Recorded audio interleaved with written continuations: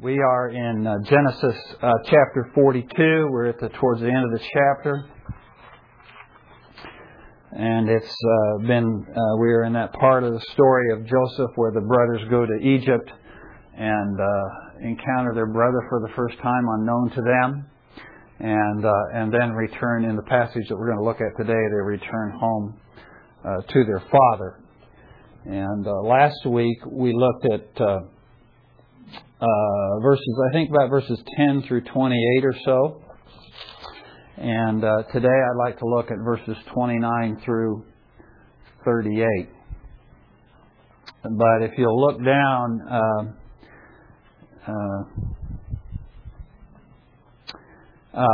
at the passages the passage we looked at last week, and just kind of refresh your mind and let's kind of review that. What did we talk about last week? What are some of the points that we made?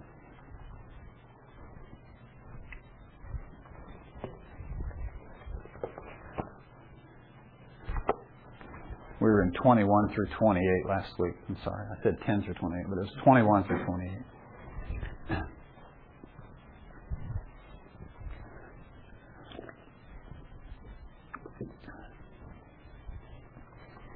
Y'all are quiet. A bunch of you are here this morning. Weren't here last week. So we talked about the comparison of their begging for their lives, including their innocence, and it brings to their memory things. And Joseph was pleased for his life. Okay. Yeah, Joseph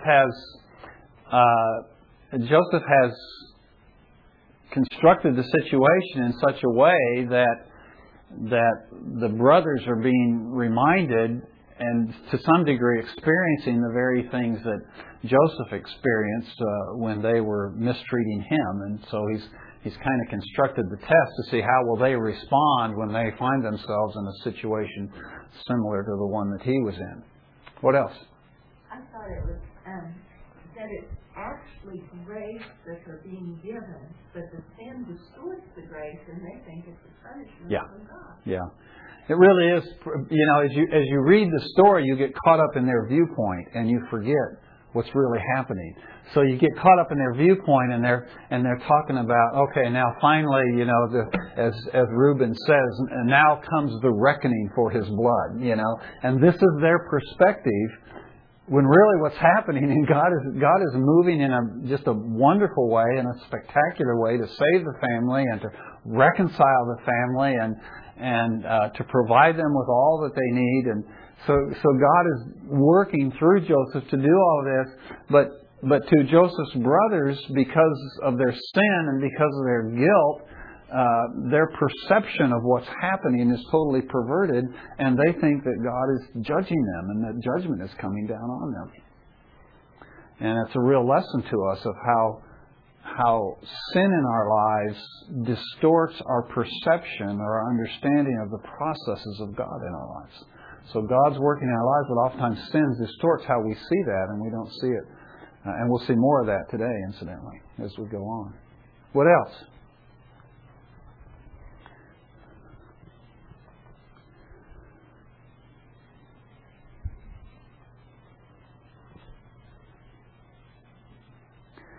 Well, the fact that Simeon is bound in front of them, we talked a little bit about, he wants to see if it's someone's regret or if it's really a repentance and change in action. Okay.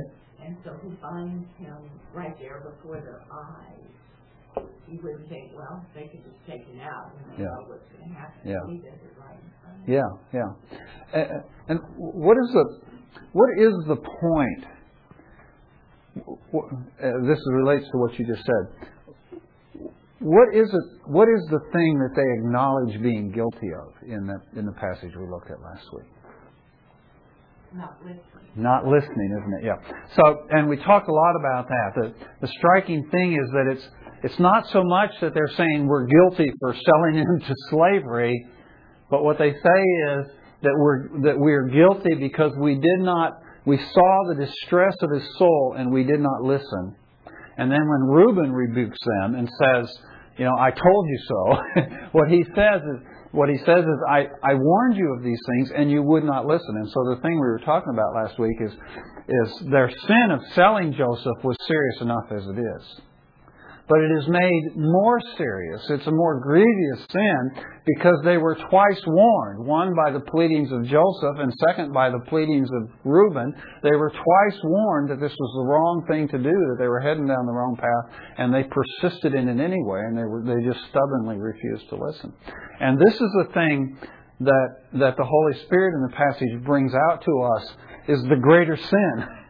The greater sin here is their refusal to listen to the admonitions, to the words that God sent to them, first through the pleadings and the distress of Joseph's soul, and then second through the words of Reuben, warning them not to do what they did.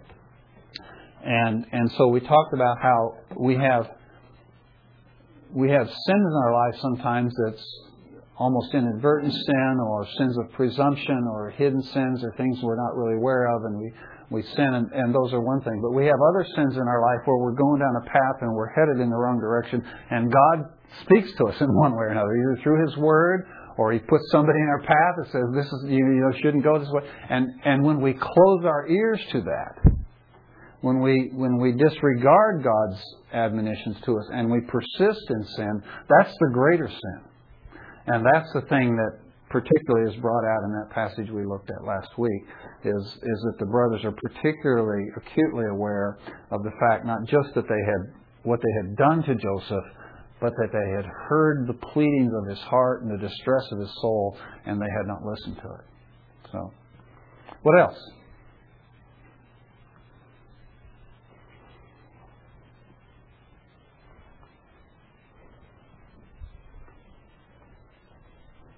What happens when they're on their way home?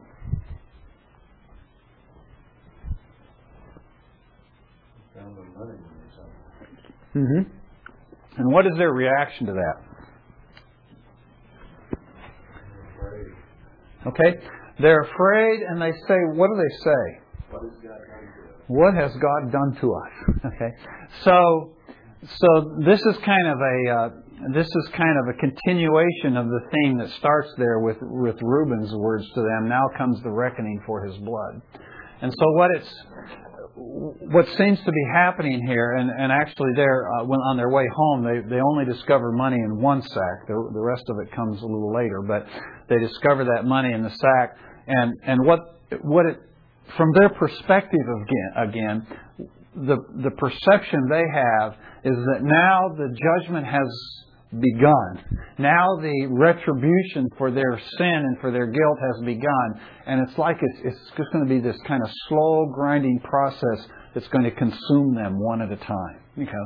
So first is the loss of Simeon, okay, and now we have one of the other, and we're not told which brother it is, but we have one of the brothers who's now obviously been framed, and he's going to be accused of thievery, and so the chances of saving his life is gone, and this guy is going to be consumed.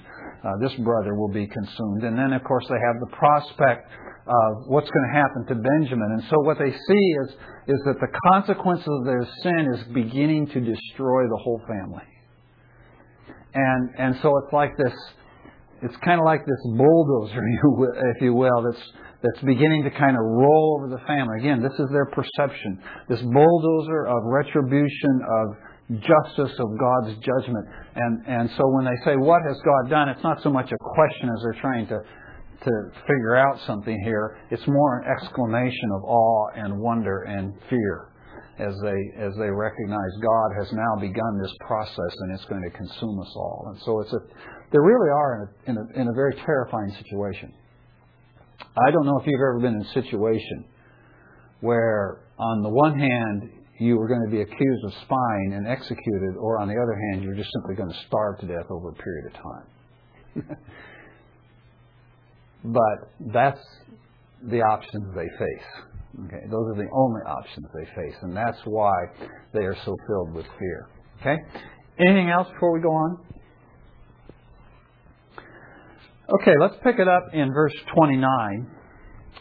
And they finally come back to Canaan and they encounter their father, and you can imagine on that trip back, which probably takes about a week, 10 days or so, on that trip back from Egypt to the land of Canaan, how much they must have dreaded having to tell their father the story of the encounter that they had in Egypt. So it says, when they came to their father Jacob in the land of Canaan, they told him all that happened to them, saying, the man, the Lord of the land, spoke harshly with us and took us for spies of the country. But we said to him, we are honest men. We are not spies. We are 12 brothers, sons of our father. One is no longer alive, and the youngest is with our father today in the land of Canaan. The man, the Lord of the land, said to us, by this I will know that you are honest men. Leave one of your brothers with me, and take grain for the famine of your households, and go. But bring your youngest brother to me, that I may know that you are not spies, but honest men. I will give your brother to you, and you may trade in the land. Now it came about, as they were emptying their sacks, that behold, every man's bundle of money was in his sack. And when they and their father saw their bundles of money, they were dismayed. Their father Jacob said to them, you have bereaved me of my children. Joseph is no more, and Simeon is no more, and you would take Benjamin. All these things are against me. Then Reuben spoke to his father, saying, you may put my sons to death if I do not bring him back to you. But put him in my care, and I will return him to you. But Jacob said, my son shall not go down with you, for his brother is dead, and he alone is left. If harm should befall him on the journey you are taking, then you will bring my gray hair down to Sheol in sorrow. Okay?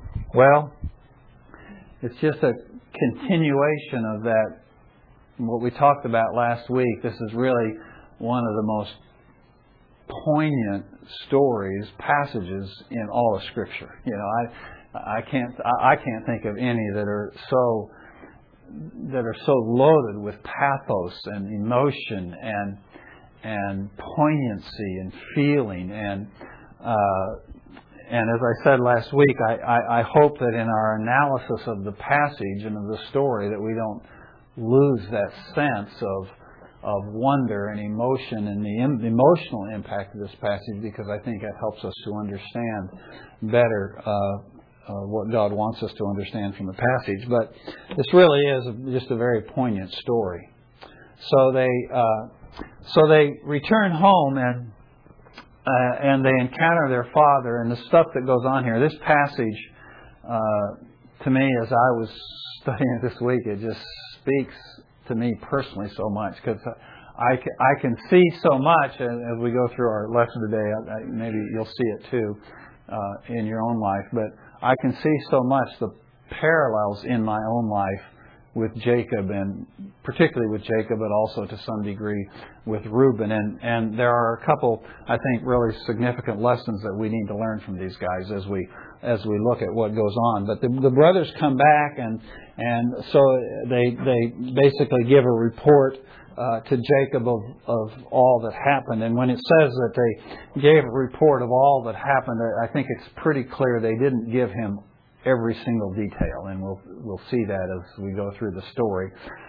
It seems pretty clear to me that as they were coming back to Canaan and thinking about having to give this report to Dad, they're trying to think about, okay, how can we tell this in the way that will, how can we soften the blow to Dad? Because this is not going to be the kind of things Dad wants to hear. He sent his sons off to buy grain in Egypt. It was an expedition of hope and expectation. We're going to go down there. We've got money. We can go down there and we can buy grain and our family can live. And how could he ever have imagined that things would turn out as badly as they seem to have turned out? And so you can imagine that the brothers, as they're approaching home again, are trying to think, okay, how are we going to tell Dad? when we get there, he's going to see Simeon's not with us. What are we going to say to him? How are we going to break the news to him that he's got to loosen the reins on Benjamin and let Benjamin go down to Egypt with us? And given the way things turned out in Egypt, the likelihood of Dad being willing to do that isn't going to be real strong. And so they're contemplating all this. And so when they get home, they begin to tell the story. And what strikes me here in verse 30, it says, they said, the man, the Lord of the land, spoke harshly with them. And I was just thinking about that. Here these guys are, they're talking about this guy down in Egypt. This guy, this Lord of the land. And they talk about him. And later Jacob will talk about him. And they're having all these discussions about this man down in Egypt. Who is whom? Their brother and their son. And they're having all this discussion. And they're trying to figure out, how are we going to handle this situation? And eventually we'll get to the part next week where Jacob finally agrees to send Benjamin, and then he talks about how to appease this man. There's all this discussion of this man, but they have no idea who this man is they're talking about. They have no idea it's Joseph. And so to some degree it's kind of ironic, it's fascinating to us to see that they're kind of operating in this darkness. They're operating blindly, so to speak. But there's something else about this passage that strikes me. They're not only operating in blindness about the fact that they're dealing with Joseph, but you'll notice after their comment that they make, what has God done to us? They're on the way back. In the whole passage today, there's no mention of God. So it's not only are they unaware that they're dealing with Joseph, it seems like, particularly with Jacob, he's unaware he's dealing with God. And so Jacob, it seems, is viewing the entire situation as just the turn of fate. And he doesn't see at all, there's no acknowledgement of God, there's no recognition that somehow God might be in this. That's all absent from this. So what strikes me here is how much Jacob and the brothers are just operating in a fog and they cannot see reality. And of course, the reason they don't know who Joseph is because Joseph has concealed himself. But the reason they don't know that God is involved is because they have forgotten some things that they should not have forgotten. So at any rate, they start talking about this great man, Zaphenath-Paneah, down there in Egypt, and how he spoke to them harshly and he took them for being spies, and then they talk about how they defended themselves. Now you'll notice that when they give the report to Jacob of the defense that they gave to Joseph, they changed the order. Okay? When they made their defense to Joseph, when he first accused them of being spies, they made a threefold defense. Remember that? We talked about there were three aspects to their defense before Joseph. And the first part of their defense was what? No, before that. No, before that. They're sons of one man. Okay? The first thing they said to Joseph, because it was their strongest argument, was we are sons of one man, we are honest men, we are not spies. Okay? And then when Joseph countered and said, no, you are spies, then they dropped the last two, because there was no way to prove that. And they focused on the first point, which is, we are the sons of one man, we're 12 brothers, and then they went on to talk about Joseph and Benjamin. So that's the order when they made their appeal was, we are sons of one man, we are honest men, we are not spies. But when they would give the report to their father of what they said to Joseph, they said, we told him we are honest men, we are not spies, we are the sons of one father. Okay. Now, I hope I'm not reading too much into this, but it seems to me that what the brothers have done is they just kind of put the worst to the last.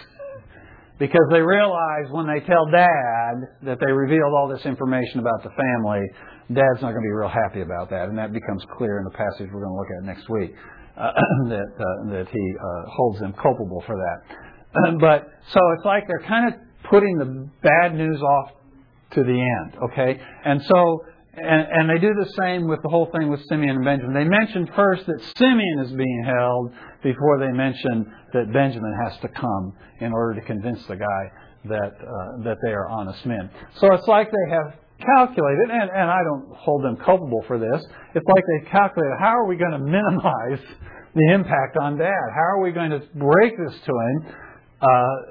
It's bad news. He's got to hear it all, but it's like they kind of put the worst news off to the end, and they just kind of let it just kind of, just one thing after another, and then finally they give him the worst part of the story at the end. I don't know if that was the right way to do it or not, but that appears to be what they've done. Okay. So they tell their father Jacob about all that happened, about how they went down. You'll notice also, incidentally, in the telling of the story, that they say that he stipulated that this man, the Lord of the land, stipulated that they were to leave one of their brothers with him. In reality, what really happened to Simeon?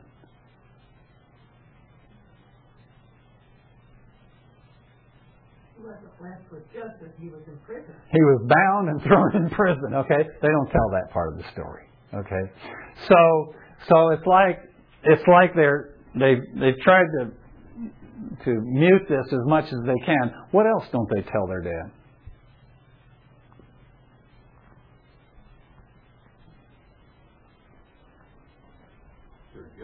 Yeah, they don't tell their dad anything about their discussion about why all this is happening. They don't say anything to Dad. Well, Dad, we really think all this is happening to us and to you because we are guilty of what we did to Joseph. They don't tell Dad that. Okay. So in one sense, when it says they told him all that happened to him, well, yeah, they kind of gave him a full report, but they left out some pretty important things. Simeon's in prison. He's bound and he's in prison. And by the way, to be honest with you, we think what's really happening here is the reckoning for the blood of Joseph, of whom we are guilty. They don't tell him that. Okay. Now, we know, because we've all read the story before and heard the story since we were, crumb crutchers in Sunday school. So we all know what ultimately Jacob's response is going to be to this proposal of Benjamin going down to Egypt. Okay. But what's striking to me is that he does not yet object. Okay, the story's been told. We get down there to verse 34, but bring your youngest brother to me, that I may know that you are not spies, but honest men, and I will give you brother to you, that you may trade in the land. And then they go on to the next event.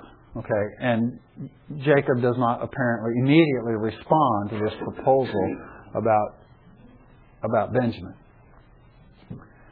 But then something else happens which finally just kind of, no pun intended, breaks the camel's back. Okay, it's the straw that finally causes Jacob to snap. And what is that event that happens that finally causes Jacob to snap?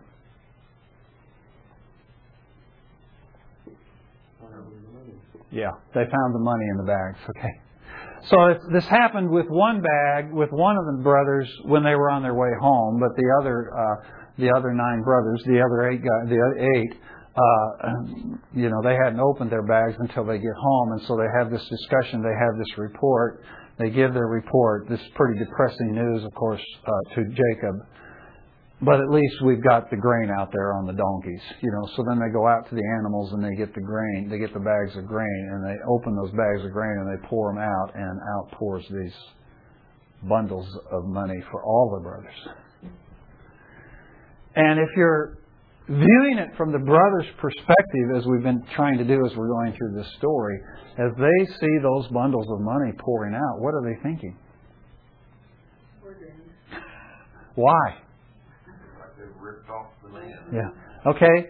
But they know they didn't rip off the man, right? The man's plotting to do it. Okay, so somebody's framing them. They don't know if it's Joseph. They don't know who it is. But they know somebody in Egypt's got it in for them. Okay? So now they really are in a crisis. Have you ever starved to death? Have you ever seen anybody starve to death? I haven't. But I can't imagine what a slow, excruciating death it is. Maybe more for them. They're responsible for their family. Well, yeah, I was going to get to that, but it's not just me starving to death. It's I got to watch my kids starve to death. I got to watch my wife starve to death. You know, we here in America, we don't think in these terms. We go through a bad economy like we've gone through the last few years or whatever, and it's hard and it's tough, but there are backup systems and there are ways to keep people from starving to death. So we don't have very many people starving to death in America, and if we have them, there are not very many that have ever seen it. Okay, because there's always some way to survive. But in this situation, in this place, at this time in world history, starvation is a terrible thing, and it's unavoidable. There's only one place in all the world that has food. All the world is experiencing this famine. There are no other options. There's no government program here to back them up. If they can't go to Egypt to buy grain, this family will starve to death. One by one. So that's one option. The other option is in desperation, they go down to Egypt, but not only do they have Zaphenath-Paneah, who doesn't think very nicely of them in the first place, but somebody in Egypt, either he or somebody else, is out to get them. They've been framed. So it's not... if I come home from Walmart and I find, my purchase money in my bag, it's no big deal. I just go back to Walmart and I say, you gave me the wrong change or whatever. It's no big deal. But here they realize this is no accident. All of us have our money in our sacks. Somebody is trying to set us up. Somebody wants us dead. And so they are filled with fear. They are dismayed. And not only are the brothers dismayed, and the brothers are dismayed quite honestly because as we observed last week, they think this is the retribution that they have dreaded now for 20 years. For 20 years they kind of thought, we've gotten away with it, but someday there's going to be a reckoning, and now that reckoning has come, and they see how relentless it is, how it just progressively, just one thing after another, just begins to add up, and it becomes overwhelming. So that's their perspective. But Jacob's perspective is different. Of course, he doesn't know that the brothers are guilty in the way that they are guilty. So he's not viewing it as retribution.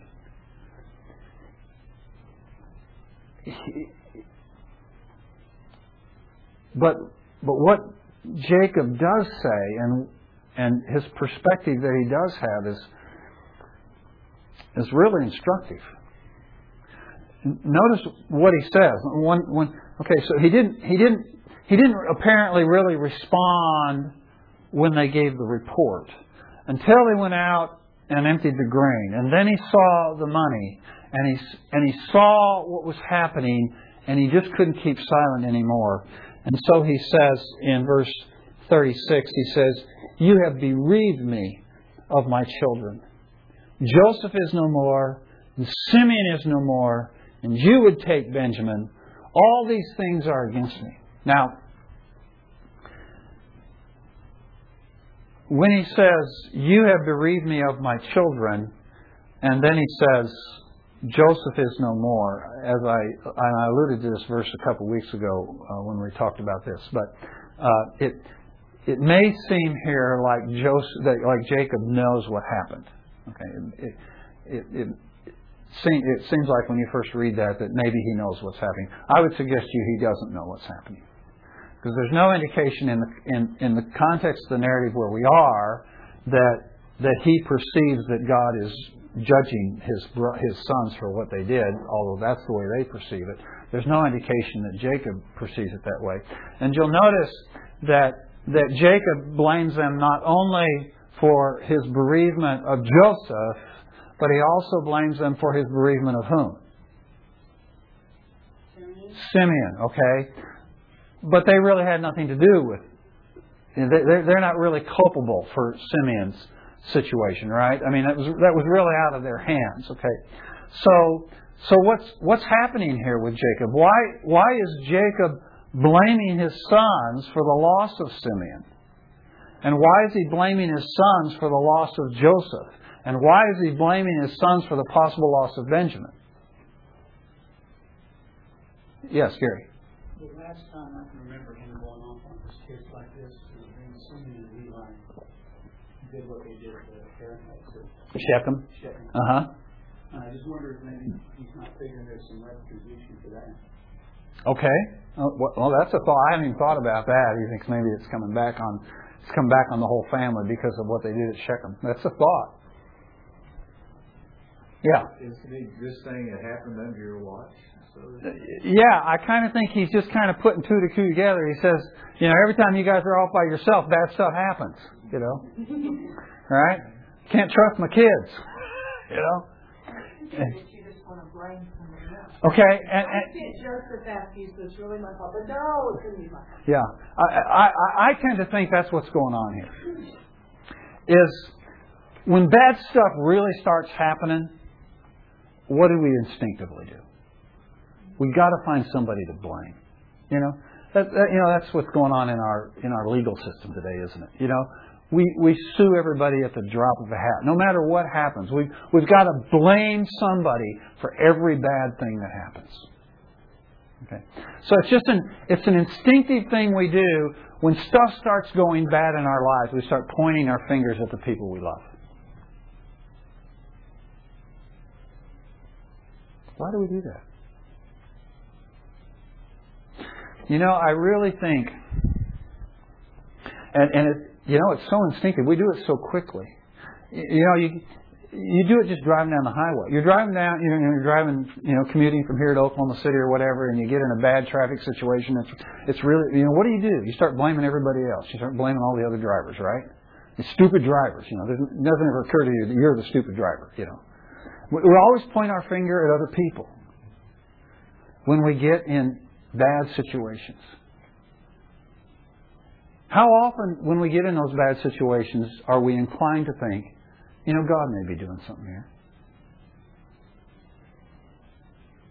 But instead, we point the finger at other people. And oftentimes it's at the people we love or the people we're closest to. And as I was meditating on that, I was thinking on that this morning, I was thinking, is that not a ploy of Satan? That when stuff really starts going bad in our lives, when stuff really starts hitting the fan, one of the ploys of Satan is he gets us blaming the people around us to disrupt relationships with the very people we need the most when we're in those situations. What Jacob and those brothers need at this moment is they need each other like they've never needed each other before. But instead, what are they doing? They're pointing a finger at one another.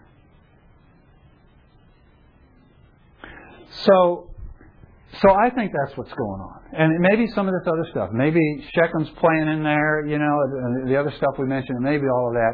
But some of it, I think, it's just our instinctive reaction when our life starts falling apart or when things start falling apart on us.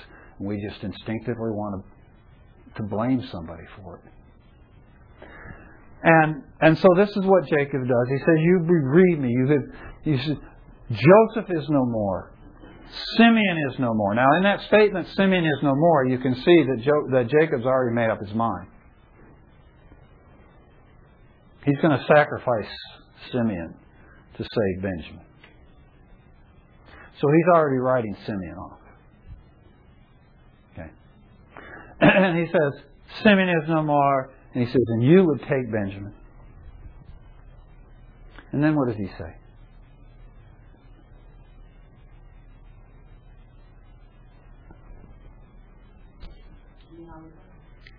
What does he say? All these things are against me. Now, before we get too hard on Jacob here, and I'm going to be kind of hard on him, but before we do, I want you to think about Jacob's life. I want you to think about the things this man has gone through. When he was yet but a young man, certainly it was his fault, but when he was a young man, he had to flee from home and family for his life. He goes up to family up there to Laban, and he works for Laban for 7 years, and he gets betrayed. Ends up marrying the wrong woman. Then he has to work 7 more years to get the right woman. And then he works for him even beyond that. He works for Laban, and it's a constant struggle. He's constantly battling with Laban, trying to get the upper hand, because Laban's always lying to him and changing his wages. And then he finally flees, and he comes back home, and he's hardly back home for just a brief, short period of time, and 2 of his sons go out and slaughter the city of Shechem. And so he has to flee from the area of Shechem, and he's headed south back towards Isaac and Dad, and on his way, his beloved wife dies, Rachel. And then, not too long after that, he sends Joseph off to check on his sons, who have gone up to Shechem to graze the flock, and then they've gone on to Dothan, and Joseph goes and he gets killed and eaten by a wild animal. And then his family is facing starvation. They're having a famine, and they're in an agrarian culture, and they're an agrarian family, and they are facing starvation. And so they hear that there's food to Egypt, and so he sends his sons down to Egypt, and they get to Egypt, and they encounter Zaphnath-Paneah, the second most powerful man in the land, and he takes them for spies and treats them harshly and throws them in jail.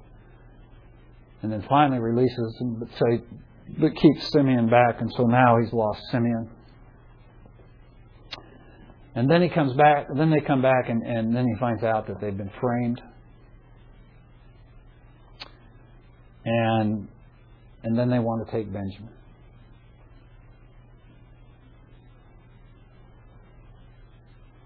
This guy's had a rough life. Now, I've left out all the good parts. You notice that? Okay, I left out the good parts, okay? But this guy has had a rough life. And at this point, the evil just seems to be building. One tragic circumstance after another.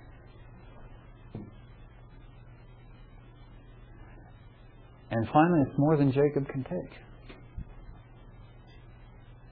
And he just goes, all these things are against me.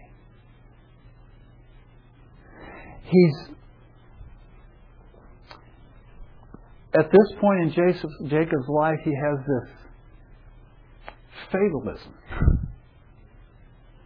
There's no sense here. We don't get any sense in this passage that Jacob sees or recognizes or hopes for the hand of God in any of this. It's just life has just turned against him, and he is just in despair. Now, Jacob is the elect of God. Jacob has wrestled with God. Jacob has spoken with God. Jacob has heard God's voice. But now just the accumulation of all the bad junk that's happened in his life is just overwhelming him. And you know, and I know, that in our lives things like that happen. You know, we go through life sometimes and something really bad happens, but it kind of stands by itself, and we kind of You know, it knocks us back on our heels for a while, but we get our balance and we go on. Okay. But there are some times in our lives when stuff just comes in groups. You know the old phrase, it never rains but it pours. You know, when just one bad report after another, one bad turn of events, one tragedy after another happens in our lives. You know, I just felt so weird about this Friday night. Because football is such an insignificant thing. Right? A national championship, you know, what is it in the grand scheme of things? It's nothing. And yet, I know what it's like when my team loses a football game. I know how I feel. And I know how crushing it is when your hope and your expectation has been built so high, you know. And so I'm watching that game Friday night between Oklahoma State and Iowa State. But of course, and all of us who are watching it or paying any attention to it are watching it in the context of what has just happened earlier in the day, right? We're all watching in the context of the tragedy that struck the OSU family that morning. And that in itself was just overwhelming, was it not? Especially when you add that on top of what happened to the OSU men's basketball team 10 years earlier. And so then you have their women's coach and his assistant and the former senator and his wife, and you have them all killed in this plane accident Thursday night, and they learn about it Friday morning, right before this game, which is supposed to be a walkaway game, right? And you wonder, how can they even play a game under these circumstances? But they go out there and they do it, and they're on their way to a national championship game, and they lose. They lose to a team that's 5-4. And I'm just thinking, how do you deal with all this stuff when it just piles on so hard and so fast? But all of that is really, in some sense, nothing compared to what Jacob's gone through. But in our lives, sometimes life is like that, isn't it? Sometimes it just comes at us so fast and so hard, and we can't catch our breath, and it just keeps coming at us. And that is the moment when we are so tempted to despair. That's the moment when we're tempted to say, all these things are against me. And this passage is so convicting to me because I am so much like Jacob. You know, there are two kinds of people in the world. There are the kind of people that are kind of optimistic and, it'll all work out, and they just, and they kind of all see the bright, so always see the bright side of things, and then there's people like me. And if there's a bad side to it, I'll see it. And if there's a reason to worry, I'll worry. And if there's a bad way to interpret things or understand things, I can do it. I'm like Jacob. Yeah, Ron. I just had a thought when you said all these things are against me. And the way you read it, you said, Jacob said all these things are against me. And so that kind of implies to me that everything's just kind of going against me. But what if you read that all of these things are against me, with the emphasis on me, then it sounds like he's saying all of this stuff that's happening is because of me. All of this stuff that's going on is really because of the way I've been. Well, that's an interesting thought, but it's still wrong. Isn't it? I mean, it's not. It's not. I mean, the things that are happening with his sons in Egypt are because of what his sons did. So, I mean, you could say, well, they did what they did because their dad wasn't a good dad, but yeah, he didn't know that. But so either way, it would still be wrong. But the thing that struck me is, what does Jacob need to hear right now? What? He needs some good. You know what he needs? He needs to hear the words of a descendant of Benjamin. He needs to hear the words of a son of Benjamin. When he writes in Romans chapter 8, who will separate us from the love of Christ? Will tribulation, or distress, or persecution, or famine, or nakedness, or peril, or sword? Just as it is written, for your sake we are being put to death all day long. We are considered as sheep to be slaughtered. But in all these things we overwhelmingly conquer through Him who loved us. For I am convinced that neither death, nor life, nor angels, nor principalities, nor things present, nor things to come, nor powers, nor height, nor depth, nor any other created thing will be able to separate us from the love of God which is in Christ Jesus our Lord. That's a son of Benjamin right now.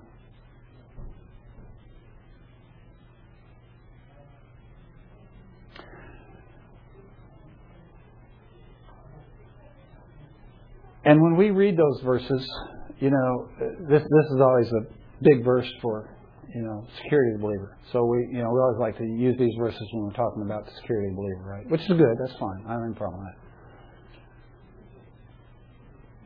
But these verses apply every time in our lives we're being overwhelmed by evil. These verses, Romans 8. Nothing separates us from the love of God. Every man standing there around those sacks of grain that day was a child of God, was an elect of God, was under the covenant promises of God. And yet they'd all lost sight of it. And what if... And of course, Jacob couldn't remember what Paul was going to write 1,500 years or whatever later, you know, so he couldn't remember that. But he knew this principle. Because he had wrestled with God and prevailed. And he had heard God say to him, your descendants are going to be more innumerable than the sand of the sea. To him. Not just to Abraham, but to Jacob God had said that. And so, what is the answer to Jacob's despair? It's just simply faith in the promises of God, isn't it? And so when we are being overwhelmed by evil, and when the evil is flooding over us like it is, what is the answer to our despair? We just got to grab onto those promises and hang on for dear life, folks. It's all we've got. When the sea bellows of tragedy and bad news are just flooding over us and overwhelming us, we have to hold on to the promise of God. And Jacob didn't do that. Well, then very briefly, Reuben now, if Jacob is an example of despair, Reuben is an example of desperation. And Reuben is facing the death of his wife and his children. And he feels responsible for all the stuff that's gone wrong. And so he says, well, Dad, listen, you can kill 2 of my kids if I don't bring him back. Excuse me? I made some comment on Facebook yesterday about, we're going to talk about the enigma of Reuben today, and Tony, Dave's son Tony, Facebook back to me and says, yeah, he makes a better sandwich than the leader. And I go, yeah, that's true. Reuben's not a very good leader, and right here he blows it. You know, he feels responsible. He's the oldest in the family. He's got to do something about this situation, but he just loses it. He makes this absurd proposition. Well, I'll tell you what. I'll give you 2 of my grandkids, or 2 of your grandkids, and if I don't bring your son back, you can kill a couple of your grandkids. How's that? Well, that really solved the problem, didn't it? Why did he say that? It was the most valuable thing he had, and he was trying to convince. He was desperate. You're right. He was desperate. He was desperate. And he was so desperate, he would say anything. Now, commentators speculate back and forth about whether or not he was serious, or whether he was just using hyperbole, you know. But it really doesn't matter, because his suggestion is both preposterous and evil. It's an evil suggestion. And suggestion, I'll give you my yeah, exactly. Yes, yeah. It's an evil suggestion, and even if he didn't intend it, the word would certainly get back to his sons. What would they think? Not cool. Yeah. Okay. So it's an evil suggestion, whether he was sincere or not. But it's also a preposterous suggestion. What good will it do? You know, is this really going to assuage my father's grief if he loses Benjamin? To lose a couple of his grandkids too? Well, that'll help. But the other thing that's remarkable about it is he's desperate. What's he trying to do? He's trying to convince his dad that he's going to take care of Benjamin, right? That's what he's trying to do. He's trying to do something, give his dad something that's so precious that his dad will be sure that Reuben is going to take care of Benjamin. The same guy who took care of Joseph and took care of Simeon. Whoops. That doesn't work out very well, does it?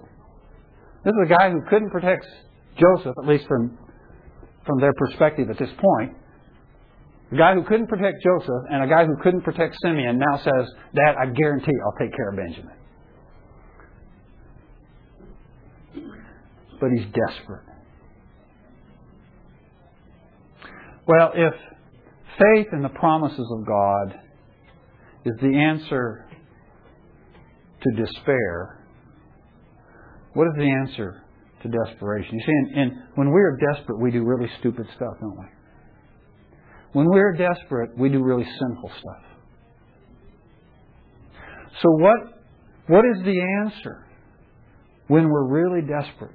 When we're facing situations, whether they're financial or relationship or job situations or whatever, and we are just desperate.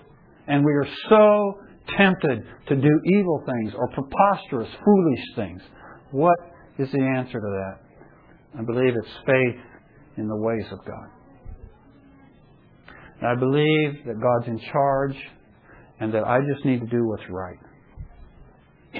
And even if I can't see any way that doing what's right will solve my problem, I still need to do what's right. So my answer to despair is faith in the promises of God, and my answer to desperation is faith in the ways of God. Okay, well next week we'll go on with this very hard story.